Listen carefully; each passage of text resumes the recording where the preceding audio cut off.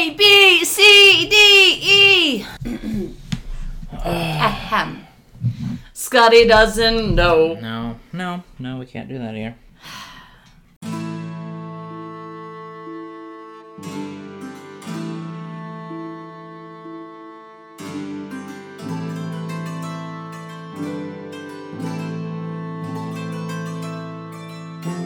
Hello, and welcome to Chronicling Narnia, the podcast in which my co-host and I discuss the Chronicles of Narnia, chapter by chapter, and today we are discussing chapter 6 of The Last Battle. This chapter is called A Good Night's Work.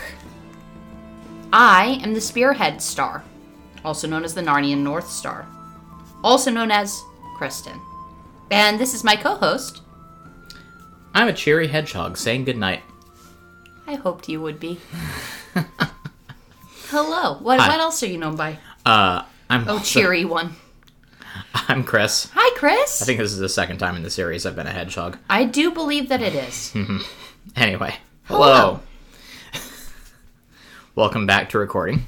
I know, it's been a minute. We did take So a bit apparently off. We have just fallen into a rhythm of like every other week with this book just because the holidays have been a little rough. Yeah, well, you know what that is. It's because people are just not supporting us on Patreon, and No, it's because we've had things to do. We had a trip that we had. Yeah. We've had holidays. I thought it was always our plan to stop working and just do this for a living full time. That's my dream, but is that in fact our plan? No. We have no such plans, friend. I mean, at our current rate of, support, we just have to do about 50 podcasts concurrently, which we have time for. And that would replace one of our incomes. Not both. Yeah. Anyway, so this banter's been fun. Yeah. What do we do in the podcast, my love? Well, what we do first is we summarize the chapter. Ah, yes. To figure out how to talk about it. That's because, true. we need structure for our conversations, or else they just fall apart. Indeed. Like a house of cards. Indeed. Which famously don't have structure. Famously. Famously no structure in houses of cards. Yep. Anyway, so we pick 5 sentences out of the chapter, and we just read those to summarize the chapter in its own words. Yeah. Cool. Who wants to go first this time? I think that I'll go first. Cool. Go ahead. Cool. All three of them agreed that the very first thing they must do was to go back to Stable Hill and try to rescue Jewel the unicorn. It was Jill who set them right again. She had been an excellent guide in England. "Did she go from you while I was away?" asked Trinian. "Then I struck a light, and would you believe it? There was nothing at all there but this old donkey with a bundle of lion's skin tied on his back." The whole party began talking and laughing. Even Puzzle lifted up his head and gave a grand ha-hee, a thing the ape hadn't allowed him to do for days. Cool.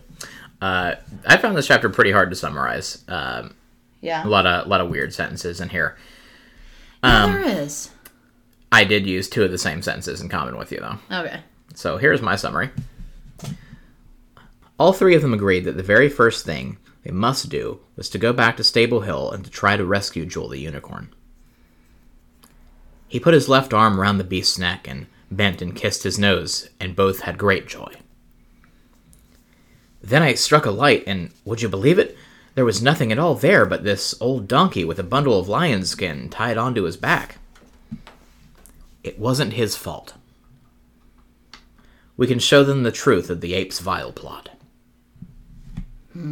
So you found this one difficult to summarize. I think that it's interesting that with that, you chose to include the cliffhanger ending as part of your summary. Where, you're like, oh, we could go tell everybody and expose this plot, kind of thing. Because that's what the last paragraph of the chapter is oh, we hear dwarves, well, let's go expose this plot to them. Mm-hmm. And I don't know. Well, I mean, you summarized it with a good sentence that kind of, plays into the plot. But, this chapter does have a cliffhanger ending. And so I just chose to, ignore that and be they're all laughing and having a good time. And that's the end of the chapter. Yeah, I wanted to kind of do something with that cliffhanger with the approaching dwarves. Yeah. Well, it also, choosing to use that sentence also includes, like, the hope and being like, oh, yeah, we are accomplishing the thing, you know? Yeah, hopefully. This chapter did take a turn I didn't expect it to take, and we're gonna get there, and this is one of the few times I feel like the plot of these books has surprised me. But we will cover that in a second. So, starting out in the chapter. So this book surprised you in that they got puzzles so quickly? Yes. All right, go ahead. I just had to clarify that. So starting out in the chapter, they are going down to bed after doing some training and some archery and some sword work practice. Yep. We go into great detail about how the curved blade is different. Yeah. About how Tyrion, his name is Tyrion? Tyrion, yeah, yes. like the Lannisters. I haven't used his name in a long time, so I mean, it's like Tyrion Lannister. Yeah, only with an I instead of a Y, I believe. Yeah. Anyway, so... Which matters so much in a visual medium, like podcasting. Yep. Anywho, so we go into a great detail about how Tyrion is just this great hunter, and a great hunter can always wake up exactly when he wants to. Yep. He can time his sleep perfectly. Yep. Apparently this is a skill. I don't have that skill. I'm not a great hunter, apparently. Yeah, you see, I don't know anyone who's ever slept well and woken up when they wanted to. I know many people who are like, yeah, I can wake up when I need to. I just don't sleep well because I actually wake up every hour all night to check the time. Yeah. But in this world of no clocks or anything, he can't even do that. He just knows by the smell of the air and the light in the sky. But anyway, they get up while it's still dark, and they set off. Yep. On this little cold journey through the woods. And they get lost. They're so fortunate to have these great stars, this great hunter, this great king. Mm-hmm. And they're so fortunate to have Jill, who actually gets to do something, like, legitimately cool. Yeah, Jill. And I feel like this is so much progress for Lewis in writing a character, because in this book, Eustace is the non-character. Yeah, and Jill actually does stuff in this chapter. Yeah. Maybe Eustace does stuff in the next chapter. I've already read the next chapter. Fine. It was do it or take 2 weeks for the next episode. Like, I had to read it now or, not. But Eustace does get to do some stuff in the next chapter. But in this one, Jill this chapter is all about Jill actually contributing, which is great. So, were you conflating this book with the previous one in your love of Jill Pole? Because, like, when we got into the previous book, because I couldn't remember that this was Jill. I thought this was Lucy when I remembered this book. Because there's like two things about this book that I've ever remembered. One is that people go back to Narnia. Big surprise there. Wow, crazy. And the other is that some female character said "thee" instead of "see" in order to not have the whisper carry the S sound and have that be heard. Yeah. Those are the only two things about this entire book I remembered coming into it. And I thought that female character saying "thee" instead of "see" and having the sentence of explanation about how she didn't have a lisp, but that she was trying not to be overheard with an S sound and a whisper. That stood out to me more than any plot of this entire book in my memory. And I thought it was Lucy, honestly. I thought it was Lucy that was talking in that sentence in my memory. I didn't even remember Jill was... Yeah. Anyway, so there you go. She doesn't have a lisp. That's my story about what I remember about this book. So I don't think that I was conflating this book with the other one when I was talking about how awesome of a character Jill gets to be. She's just pretty solid at espionage. Yeah, she really is. She was a great guide in England. And it's capital G guide, so I assume that that's like some kind of Scouts type thing. Yeah, something like that, like the English version of the Boy Scouts or whatever. Yeah, so, no, that's just the difference between authors and writing styles. And, like, let's say if the series was written by Butcher, we would have established early on in the first book that Jill actually has a lisp that never gets brought up again for 5 books, and then in this moment it's the reason that they're not caught by the absolutely, by the Calormenes is because she can't pronounce her S sounds. Yep. That's the one. Anyway. That's the one. So, she leads him through the woods very it's this cold night, stars are out. we learn that their North Star in this world is called Spearhead. Important bits of lore to establish this late in the game. Yes, especially when we know that the stars are in fact creatures. Yeah. Like, huh?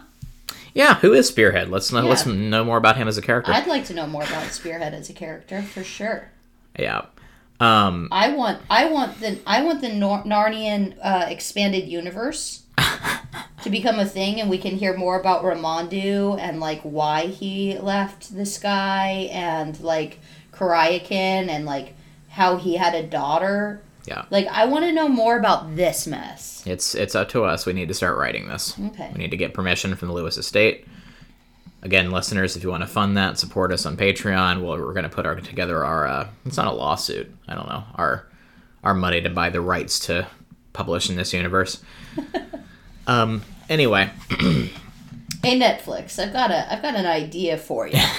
They're already doing a series. I hear you like doing spin-off series. So, we once again established this rivalry that Eustace and Jill still have, where he kind of pokes fun at her a little bit because, she's only good at this because she's so small, and she shuts him up. Oh, yeah. About being quiet. Yeah. Like, she's like a wraith. Yes. And Tyrion says she couldn't do better if she had dried blood in her, basically, you know? She's as wondrous as a wood maid. Yep. So, anywho, and the wood is very quiet. We established this. Normally, like, as I said in my intro, could be a friendly hedgehog saying goodnight, distant sounds of dwarves, fawns parting. None of this is happening. Yeah. Like, there's this atmosphere of just dread over this whole region of Narnia, where it's very quiet. And so then they get up to the edge of the Calormene camp, and that's when we get down, we do some spying. Jill demonstrates her ability to not say S sounds when she's trying to whisper. But not only that, she also has them get down low so that they can see the silhouettes on the hill above them, which is very useful. Yeah. Also a very important skill to learn, you know, if you're running from people in the dark, in the woods. Jill got, like, heavy into, like, some special ops stuff or some spycraft when she went back to England, apparently. Like, that's what she's been doing for the past year. She learned a lot of skills that she could put to use while she was in Narnia, you know? Also, thus far, we haven't mentioned a single piece of wisdom from our old friend, Puddleglum? Puddleglum. Yeah. Sorry, his name I totally remembered. Yep. They haven't mentioned him yet, which I'm quite sad about. Because he would have a lot to say in this situation, I'm sure. Yeah, absolutely. Mm-hmm. I mean, they didn't fully learn how to use his magic. Oh, well, yeah, it's because, like, Puddleglum is some sort of earth spirit demigod, and that's just innate. I don't think you can learn Puddleglum's magic. I don't know. But anywho. So they get down, they spy. Tyrion tells the kids stay in the woods, and he's gonna go off and try to get seems like Joel they himself. kind of get close enough. Like they find this little copse of trees pretty close to the actual hut on the hill. Yeah, the stable. I mean. And then he goes off and pulls a sneaky maneuver, and walks up in his brown face and introduces himself to a guard, and then pulls him in and puts a knife to his neck. Yep. And it's just like, all right, take me to the unicorn. And they go. They're able to find Jewel. Really easy. Jewel's all tied up, hobbled by all four legs. Haven't been treating him well, apparently. Correct. Shocking. Weird. Anywho, so we rescued Jewel, and Tyrion's immediately like, hey, good to see you. I'm going to need you to kill this guy if he moves real quick. Yeah, so that you could get him free. Yeah. Put your horn up against his chest. It's like, that's pretty intense mental imagery. Well, especially when you look at the cover of your book and it's a unicorn with a bloody horn. No, on yours cover, it isn't? Yeah, he just has a regular horn. Okay, and half of the covers that we looked at, that had most of them that had a unicorn on the cover, has got its horn drenched in blood. Yeah. No, it's interesting, like the turn that certain elements of mythology have taken in more modern years, because you have unicorns, which in a lot of show up in medieval mythology, and they're a very old idea, and they show up in a lot of different cultures, and unicorns are usually thought of as these very majestic, very magical beasts that aren't malicious, but they are powerful and they're supposed to be respected. And, like, that carries over even into things like Harry Potter, where it's just like, oh, no, if you kill a unicorn, you're cursed forever because they're so, you know... Pure and magical and whatever, and that's how they're looked at. And, like, we've come from this where it makes sense to have a unicorn who's just, like, this powerful war beast and can threaten to easily kill a man. And, you know, I feel like in a lot of Western culture today, unicorns are like, hey, like, it's a sparkle pony. Yeah. And, like, we can use them to sell frappuccinos. Yeah. And they're cute. Yeah. So. Yeah. The wedding that we were just at, the flower girl came in wearing a dress with unicorns on it, shoes that were hollow and with unicorns on them, and carrying a stuffy the size of my pillow that was named Uni the Unicorn. That's a look. Yep, it was a lot of unicorn. It's going through a phase. Anyway, so we freed Jewel. They're really happy to see each other, etc., etc. I really wanted to have that moment of them reuniting in my summary. Mm-hmm. So they grab him. And as they're trying to escape, they hear some dwarves in the distance, possibly. I don't know. They hear, you know, some sort of drumming, and Tyrion immediately jumps to being like, treacherous dwarves. Yeah, they're probably enemies. Yeah, these dwarves aren't up to any good. Like, we just know that right away. How we know that? Is that before we've talked to Jill? Yeah. He comes back. By the way, Jill's missing. Comes back, talks to Eustace, and everybody's just like, we don't know where Jill went. I didn't see her. Well, you were supposed to be watching her. Like, she somehow snuck off. Again, really good at the spy stuff. And then they hear the drum beat. Okay. So they do notice that Jill's gone before they... Yeah. And then they're just like, well, obviously these are evil dwarves that are going to come attack us. You know. Obviously. Cool. Anyway, Jill's still gone. And then she comes back and appears kind of out of nowhere. And she comes back with a friend in tow. Yep. Who? Some critter that they can't see in the dark. Yes. So she comes back. There's this whole, you know, back and forth about where Jill is. Nobody knows where she is. She comes back. She's like, hello, are you all there? It was Jill's voice. And then they're just like, where the heck have you been? Jill says, in the stable, in between laughter. And then, Eustace is like, oh, you think it's funny, do you? Jill asks if they have Jewel. Jill is amused because she just went into the stable to see what was going on with this whole Aslan thing and found a donkey, and that's funny. Yes. Tyrion is just like, oh, hey, what is that beast with you? Anyway, so Jill comes back, kind of giggling, has a friend in tow. Oh, yeah. And she has gotten into the stable and somehow gotten out Puzzle. And this is not a twist, but a plot development that did surprise me. Because I definitely expected the shift in Puzzle dynamic to be a thing carried through the entire book. And here, hey, look, we've already liberated Puzzle in chapter 6. Uh-huh. I can't wait until you read the next chapter for more Puzzle dynamic changes. Yeah, and obviously, like, oh, hey, they have him, they have the lion cloak, like, they have this potential method to go out and be like, yeah, so this is what Shift has been doing. So I am actually kind of curious as to where the story is going and how they're going to still continue the plot of, like, Shift manipulating everybody when they have his only tool used for manipulation. Yeah. So I am genuinely curious as to how this goes. I have my theories, but I don't do baseless speculation anymore in this podcast, so... But yeah, I was surprised they got him that early. Genuinely. And Jill is cool here. Like, she has... You know, she's become a useful character. She does things in this chapter. Yeah. Like... And she... had she been a boy, she would have been knighted. Had she been a boy, she would have been whipped for not following orders. Yeah. So, you know, in this universe... Girls can't be knighted, and they also can't be punished for not following insubordination. Orders. Yep, so apparently not. That's a trade-off, I guess.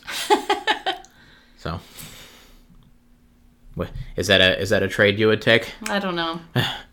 Hey, you can't be knighted, but also you can't be punished for doing dumb crap. Yeah, like I said, don't know. Okay. Anyway, continue. So. They've acquired Puzzle, but hey, they still have the dwarves in the distance. They still snuck into this camp, so they have, you know, more than they came for, so they need to make like a tree and get the heck out of here. Make like a tree and leaf. Yeah. So, yes. Cool. So they need to head out, but first, Tyrion really just wants to kill the donkey. He's just like, nope. Well, I mean, they get far enough away that she can explain to them that she found the donkey and he's got this lion skin and that Shift has been using him. Yeah. And yes, Tyrion jumps immediately to this donkey should be killed because it's been pretending to be Aslan, which is all very true. I mean, and if Puzzle had been doing this on purpose, with the full knowledge of his actions were what they were and what they were doing, yeah, I agree with you. Like, yep. But, I mean, maybe not execute him here. Maybe have some kind of proper, like, no, this trial or something. I know you're king. Justice. I know you're king. But whatever. Anyway. I do really want to read this line, though. "What are you doing, sire?" asked Joel sharply. "Drawing my sword to smite off the head of this accursed ass," said Tyrion in a terrible voice. I thought it was a great line. Yeah. Smite off the head of this accursed ass. The moment where they're like, oh, wait, no, like, he didn't know what he was doing. Uh-huh. That's the important moment where we see a change in the rashness of the king, as we've previously seen this rash behavior of the king. Yes. Where he's a little bit more open to maybe listening. Yeah. So. But yeah, this moment of rashness again where he's just like, nope, I'm immediately going to kill it, even though, like, this critter can come and tell everybody else that it was the ape's idea and this whole thing was been a ruse. Yeah. Like, this is their greatest bargaining chip, and he almost lost it before they could do anything with it. Anyway, and then Jill steps in, is just like, wasn't his fault. It was all the ape. He didn't know any better. And I think it might be worth pausing and examining that a little bit more. Well, we also have the moment, too, where they talk about, like, how he's been mistreated and was happy to leave. Yeah. Because they would forget to even give him water and stuff like that. But yeah, great moment to pause and talk about what that means to not know. So if we go back to the metaphor we talked about very early on in the first chapter about, like, you know, if Puzzle is a symbol for, you know, the misled church congregations, or like Puzzle is the layman Christian who has been led into, you know, wickedness by, you know, the clergy or the leadership or what have you, who are corrupt and are just trying to, you know, seek their own gain. There's this moment of penal substitutionary atonement, where Jill jumps in, like, very much in front of Tyrion's sword here. Yeah. And just says, no, it's not his fault. It's not their fault. You can't blame them. Like, they're ignorant. But, yeah, but we also have this moment of them claiming ignorance. Because of the fact, and here's the part that's going to bother me about this entire book. We have the fact that, like, Puzzle here is claiming ignorance, and it seems by the end of this chapter to be acknowledged that he's free to be ignorant, that he's allowed to be ignorant of what he was doing. Yeah, because by the end of this chapter, he's hee-haw-hee-heeing with them. Yeah, like he's laughing with them. He's part of their group now. Yeah, and it is allowed that he did this horrible thing, and betrayed so many people's belief in Aslan. And that's okay because he's dumb and ignorant. Yeah, so that's, I guess, where the metaphor kind of falls apart here. But everybody else in Narnia is going to be held accountable for following a wrong Aslan. Yeah. And questioning whether or not Aslan was ever able to do the things that this Aslan did. Yeah. I mean, the metaphor would fall apart there, and, like, Lewis is definitely not bad at allegory, so I have to say that I'm probably wrong here in what he intended. But then the question becomes, like, who is Puzzle in this allegory, then? If he is not the misled masses, then who is Puzzle? I don't know, because, like, yeah, it's really frustrating. I mean, this is the thing that's going to bother me for the rest of this book. And that's what I feel like I've already clearly stated that. Yeah, I'm just trying really hard to figure out, like, what the metaphor becomes then, because, like, in this story, who can claim ignorance? Who can hide behind ignorance and say, no, it's not my fault that I didn't, like, step up for what's right? It's not my fault I didn't question anything? Yeah, because... Who is that okay for? Yeah, I mean, because we have characters that have been introduced earlier, like the squirrels, being like, we're doing this to our own detriment for Aslan. We have characters like the dryads who are being killed, who are begging for help. They're not willingly submitting to this because they're begging for help from the king to protect them. Yeah. So we have these two very different responses to what Aslan's asking. And then we have characters like the ginger cat who's just sitting there being like, oh, so you mean Tash and Aslan mean the same thing? And it's like, what? Like, there are all these different responses that are going to be happening, that have been happening. Like, it's just so frustrating. Like, the horse that didn't want to be freed from being beat by the Calormenes because he is doing what Aslan's orders are. Yeah. And, like, all of these creatures that are sacrificing their own well-being. Because it's not, like, it's the ones that are, like, actively hurting the dryads and cutting down the trees. Those ones I feel less forgiveness towards because they're actively harming others. The ones that are sacrificing of their own, like the squirrels, because of what they believe and how they've been misled. Yeah. Like, I just feel sorry for them, but I can almost forgive them. But then, like, Puzzle, who's just doing this because he thinks he's following the smartest person he knows. Yeah. Because he's been deceived for his whole life about who knows what. It's all gonna break down. It's all gonna break down, and it's all gonna be frustrating, and that's it. Cool. That's all I have to share. Well, I don't know. I think we've exhausted all we can talk about with our current level of knowledge, and we'll have to revisit this as we develop more of the storyline. Yeah. But because I sense that there's so much that I'm going to disagree with and be frustrated with. That's all I'm saying here. Yeah. Cool. It'll be a heck of a wrap-up episode for this book. It will be.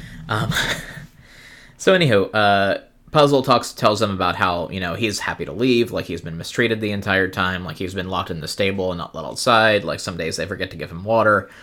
And so he is perfectly happy to just leave and say, screw shift, and, I'm going to join you guys. And then Tyrion finally realizes, oh, hey, we can use this to our advantage. He can go forward and we can tell everybody this is the plan. Like, we can solve this overnight because everybody will be like, oh, yeah, that wasn't Aslan. Cool. Let's kick out the Calormenes. Everybody go have a party with the Fawns. Yeah. Sweet. And so that's why I'm curious as to what the next 10 chapters of this book are going to hold. Because, like, where does the plot go from here? Like, maybe they do that, and the Calormenes are just like, oh no, we've gained too much of a foothold, we're going to stay anyway, and we start a war. I don't know.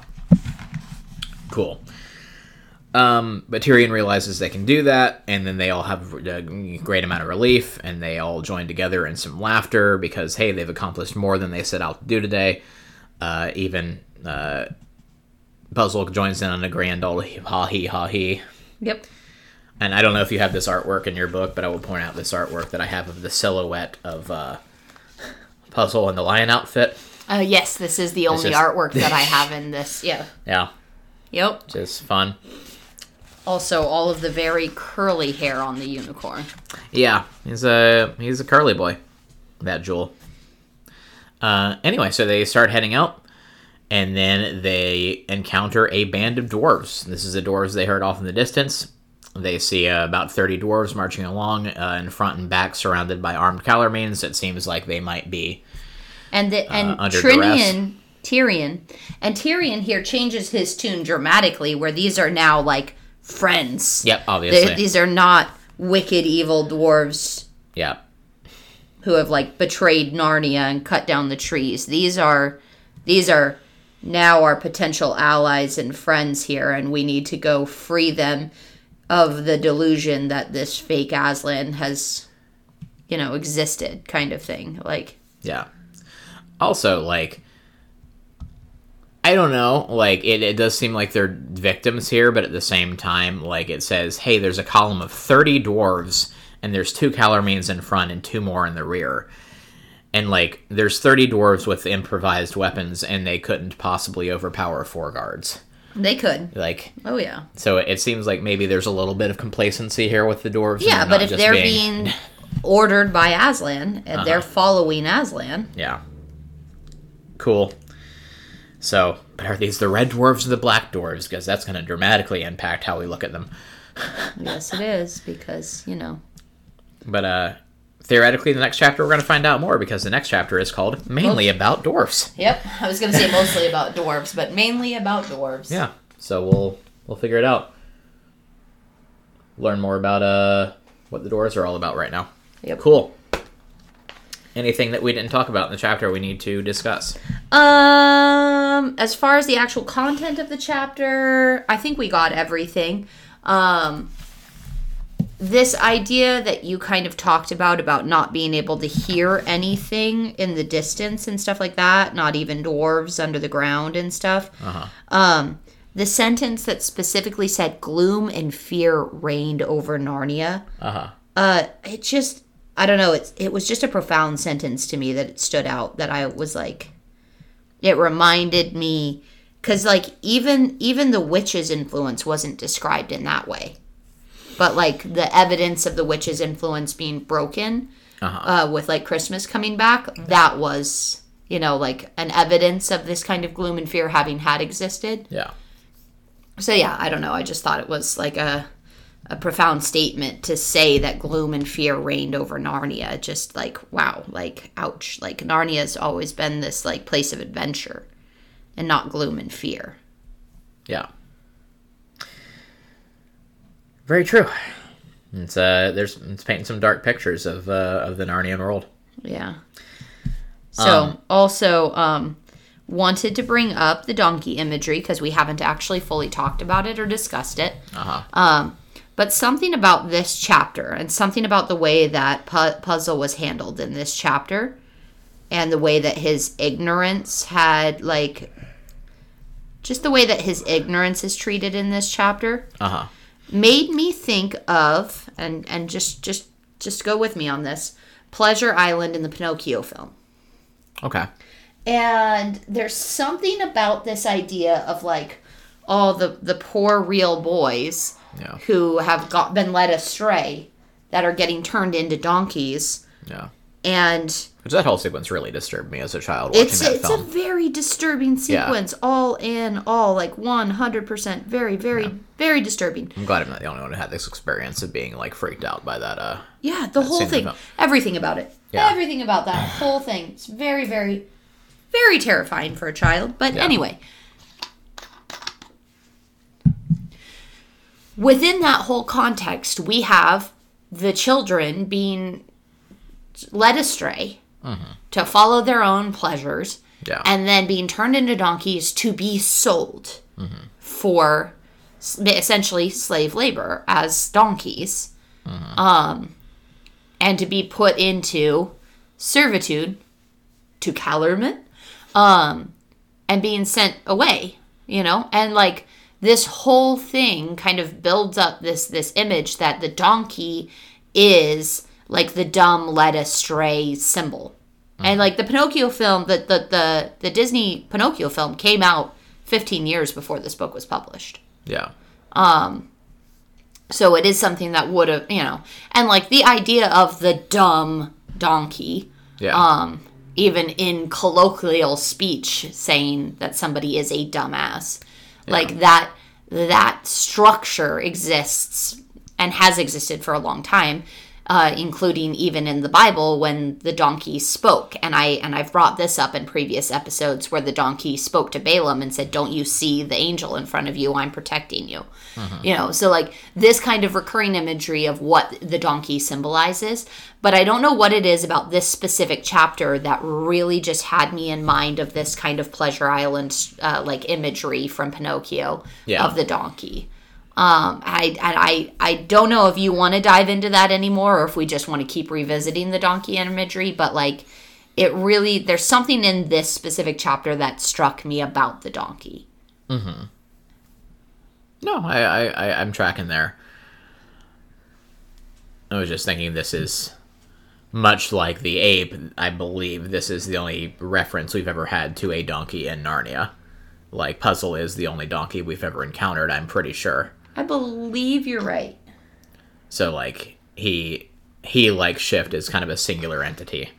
And so there's no, like, stereotypes about his race that we can really get into here. Oh, yeah. But not like the Marshwiggles. yeah. Like that. Everywhere. They have every water-based job in Narnia. They're just all over the place. Yep. Or the badgers that never forget things. Yeah. Oh, yeah. Mm-hmm. It's their job to remember. Or the fawns who really like toast. And bread in all forms. Yep. All forms of bread. Are you secretly a fawn? Yes. Cool. I'll have to cut that out now. My secret cannot be made known to the world. Yeah, I'd just like to continue revisiting this as we talk more about Puzzle, as I'm sure he's going to continue being a character. That would be weird. Yeah, for at least part of the book, though, knowing Lewis, he could just disappear in the next chapter and never get mentioned again. That is a thing he's done before. I guess the only other thing I wanted to mention was that I wanted to point out that Eustace uses the line, "Well, I'm jiggered." Yes. Which is really amusing because, like, we had a thing a while ago where, we discovered that jigger can apparently mean, like, 35 different things. Well, more than that, Yeah. but yeah. And it's the most versatile word in the English language. It is. It's up there. Uh-huh. It is up there. But, like, out of context, like, in modern parlance, if somebody was just like, "Well, I'm jiggered," would you immediately take that as a positive thing? I would not. I would take it like shook. Yeah. But I am shook. But he uses it in a very positive way. So, I don't know. Thought that was fun. Shooken up. Cool. I don't know. Jiggered makes me think of being jostled and shook. Uh-huh. I don't know. That's why. All right. Well, should we move on to the next segment then? If we've worn out this chapter. Unless you're really wanting to get onto something. Like, I feel like no. I think I've got everything. I want to dive right into the next chapter discussion because the next chapter has some things in it that I really, really want to get into with you. But we learned some more about dwarves. Yep. It's just interesting. Like, I feel like at this point we know more about the gnome society that lives down in Abysm than we do about dwarf society. Yep, a little bit. Other than the fact that, like, red dwarves are the good ones. Yeah. Sometimes you say things that we have covered in the podcast. Yeah. It is a thing that is stated in the books. I know. Pretty much. It's just still yucky. Anyway, so we'll jump in next week for that chapter. Talk about it then. So should we move on to our rewrites? Sure. Kristen, what do we do in our next segment? In our next segment, we read our rewrites. So as you and I are reading through the chapters, not only do we select out the 5 sentences that we're going to use for our summary, we also pull 5 sentences out and try to tell a new story. Crazy. I know. It's weird. Sometimes we mess up and it ends up being like summary redux. But for the most part, we tell a new story. Cool. So since you went your... Yeah, I did my summary first, so you go ahead and do your rewrite. Here's mine. All round them the wood was very quiet. "One noise, and thou art dead," said Tyrion in his ear. Next minute, there was a sound of rasping metal. Then she stopped dead still, and Tyrion saw her gradually sink down into the grass and disappear without a sound. "Dwarfs," he said. I like that. I like that a lot. So, that's fun. Well done. Little spooky journey through the woods. Yep. Indeed.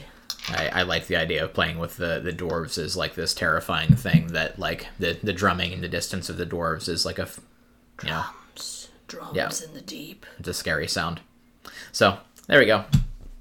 Go ahead and read yours. All right, here's my rewrite. Cool. I drew my knife and told him he'd have to come along with me. Then they set off in the direction of the drumming. His secret's out. Do we want to meet them? She had shown him exactly what he needed to know.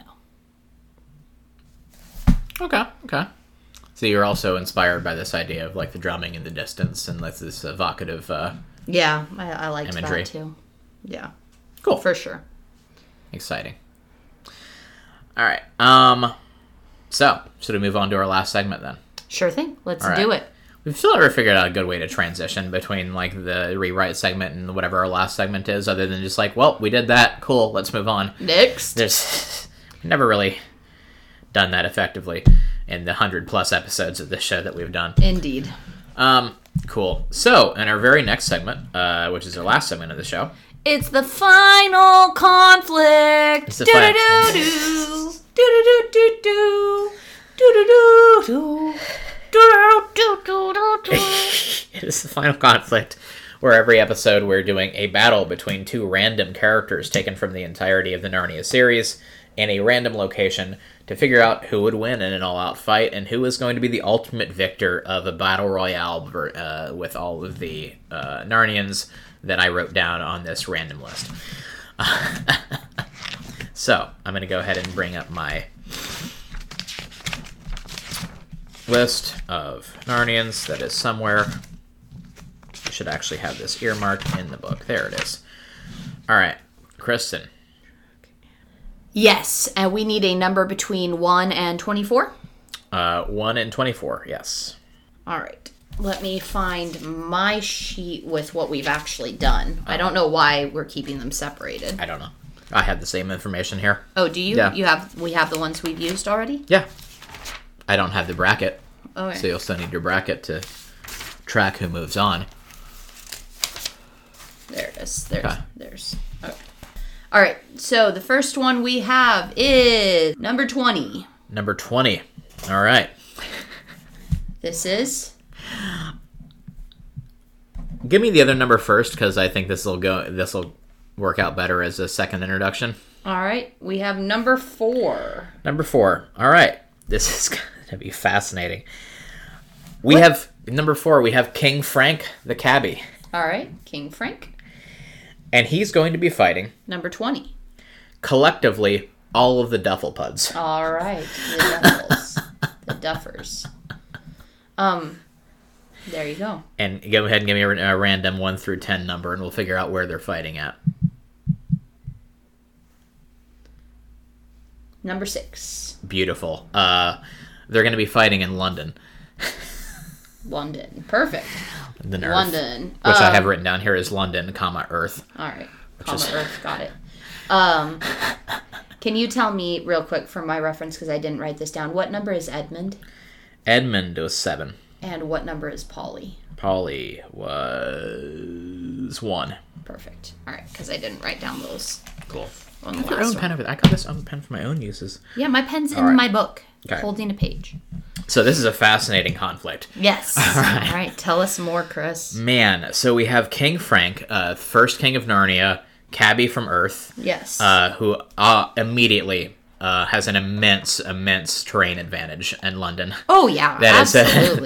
that is his hometown. He's a Cabbie. He knows the layout like the back. Like of his I really hand. would have liked to see like the Dufflepuds versus Prince Rillian or something like that, like in London, or like like the Badgers in Yeah. London. Yeah. So the collective of all the Dufflepuds. Man. So what we know about the Dufflepuds, they're really stupid. The leader of the Duffers is incredibly egotistical, and basically all the other Dufflepuds. We don't really know how many there are. I think that's arbitrary. We're never given a population number for them. True. Though I don't think that matters, because like all of the ones that are not the king, the head Duffer, are just like yes men. Who support anything the leader does. Now, I will say, in a combat situation, if they like somehow figured out a way into combat, that could give them an advantage, because like they would move as a single unit, just doing whatever the head Duffer was doing. So they could theoretically have a lot of cohesiveness, as a combat unit. Now, It depends on how smart the head Duffer is, though. yes, and we've established that they're all incredibly stupid. Yeah. Which you argue against, and you say, oh no, they just have a different way of doing things, and they're not dumb at all, and we're just imposing our human standards on them. Yeah. However, I think as presented in the books, they are... Because it's an example of imperialism, that's what the whole freaking... Anyway, go ahead. So, they're really dumb, but also... Says you. But also, King Frank, in the books, is painted as a very gentle soul. Yes. Not necessarily like a strict pacifist, but like he is like the kind-hearted, like praise be to Aslan for this glorious day. Like, let's go to New World and start singing a hymn. Like this very jolly, joyous, kind soul. Yeah. Who I don't think would want to fight the Dufflepuds. Yeah. And I don't think the Dufflepuds would be capable of fighting him. So, I think that the advantage here has to be acknowledged, though, of home terrain. Yes, that's home terrain. Like, Frank knows exactly where he's going. Like, he could very easily just get the Dufflepuds hopelessly lost and, you know, going around in circles in the maze of London streets forever. Yeah, I think there's... The only way that Frank loses this is if the Dumblepuds, like, somehow get the jump right away and are able to coordinate well enough to all just go and step on him with their giant feet. And I mean, I feel like strictly 1v1 in a boxing ring combat, like, the Dufflepuds are going to beat Frank easily. Interesting. Because even though they're dumb, when you're taking on, you know, an arbitrary number, let's say 20 of opponents, there's just no way you can pull that off. Regardless of how you are. But I think strictly because of the home field advantage and because of Frank's former career, like, he has to take this one. Yeah. He does also have theoretically, if we're back, if it's Frank the Cabbie in London, he's got his horse team. Like, he's got some horses. He could run down some duffers. So, yeah. Any thoughts here? I think that Frank would win because of home field advantage. Uh-huh. And the point you make about having a team of horses, I don't think he has a team. Uh-huh. I think he has a horse because I think he's a cabbie and not like running around with like 18 horses. I think he's got one horse pulling his cab, but either way, I think that he would have an advantage there. Yeah. Well, I was trying to think of it. It's like, I know they can jump really high and all of that, but like still. Yeah. What is the first time we are introduced to Frank? Because he has a run-in with Jadis. Yeah. And I'm trying to remember how that goes. She's the one who's trying to steal his cab. Yes. As she's running amok in London with Uncle Andrew. Uh-huh. She tries to steal his cab and steal his horse. Yes. That's So how he's introduced as the cabbie who's trying to soothe his horse that's being egged on and beat by the witch. Yeah. Real nasty character she was. Yeah. Somebody should do something about that. Yep. Yeah, I can't think of a compelling argument why the Dufflepuds would like really win here, so I think we have to give it to Frank. Yeah. So, as much as I'd like to see the Dufflepuds move on and fight everybody else in this list, because that's why I put them in there, there are matchups here I would have rather seen them get into, but oh well. Well, there's environments even that they would have had more of advantage in. Yes, that is accurate. All right, cool. Move Frank onwards. He's moving into the next round. Cool. How many more of these do we do before we get into actual rematches? I think that we have 3 more. 3 more. So we're going to pull 6 more characters. So people are going to be left out. We've already used 10 characters. Yes, we've already used 10. We're going to use 6 more. So that means we're going to leave out 8 from my list of possible combatants. Yeah, I believe so. Which I might have to fudge some numbers here because there's some on this list that I'd be really sad if we don't get to see in battle. Okay. Like, most of the ones that are left are actually the more interesting ones. I see. But I'll leave that for a surprise. Okay. So, all right, cool. Frank's moving on. Huzzah. So, would you like to close this out, Kristen? Sure thing. Thank you so much for joining us today as we discussed Chapter 6 of The Last Battle. And next week we will be discussing Chapter 7, which is titled Mostly About Dwarfs? Mainly About Dwarfs. Mainly about dwarves, yes. Mainly about dwarfs. Dwarves? Dwarfs. Dwarves? How's it spelled? Dwarfs. Say it's spelled with an F-S in this particular book. Join us next week as we discuss Chapter 7, mainly about dwarfs. Which, fun fact I'll throw in at the end here, that was the proper plural for basically, the history of modern English, and it is in fact Tolkien who popularized the VES. Yeah.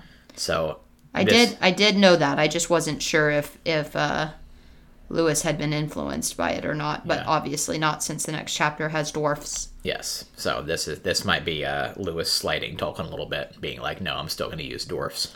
Well, I think the main thing is that Tolkien popularized the concept of dwarvish as a language, as opposed to, like them just being creatures who spoke the same language as everybody else. Yeah. Like, that's cool. Yeah. But also involves having a language with, it's not dwarfish, it's dwarvish. Correct. That's all. Anyway. So if you want to interact with us on social media, you can do so at Chronically Podcast on Facebook and Instagram, at Chronically Pod on Twitter, or you can email us your fan art of the silhouette of a stable against the night sky. Ooh, what fun. At chronicallypodcast@gmail.com. You can also support us on Patreon if you feel like it at patreon.com/chronicallypodcast. Just for funsies. You get nothing for that, but the potential promise that there will be something one day. The promise that if we get enough money, we will create our own Narnia expanded universe. Oh, is that something you're promising now? What? I'm not going to have you put a dollar amount threshold on that, but I'm going to say it's probably going to be high. Well, it's going to be high enough to buy the rights from Disney, which I'm sure is a multi-million-dollar deal. Yeah, absolutely. So, anyway, there you go. Until next time, always follow the North Star. Spearhead. Or the Spearhead, depending on what world you're in. Mm-hmm. And don't forget to water your fake Jesus. Okay, you did say Jesus. Okay, like that one took me a minute. I was like, fake cheeses? Why do the fake cheeses need water? Bye. Bye.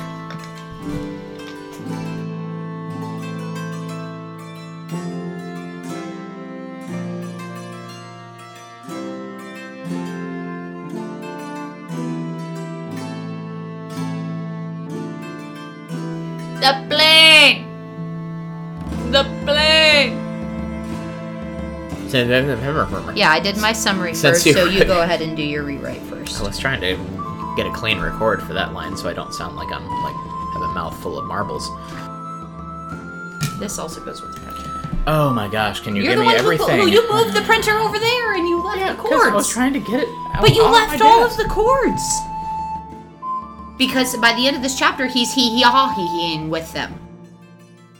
I don't know, cut all that out. I remember that going a completely different way, and now that I reread it, it makes a lot more sense. So you can remove all of that. Well, I'm glad that you reread it. Hey, like it's a sparkle pony. Yeah. About how Tyrion, his name is Tyrion? Tyrion, yeah, yes. like the Lannisters. I haven't used his name in a long time, so it's like Tyrion Lannister. Yeah, only with an I instead of a Y, I believe. Yeah. Which matters so much in a visual medium, like podcasting. Yep. And Trinian says that Tyrion and Tyrion here changes his tune dramatically. Yeah, you could do all of this bit closer to the microphone, and it would be much more enjoyable. No, but that's part of banter, and that's an important part of the podcast, and I don't want to waste valuable bantering on talking to you.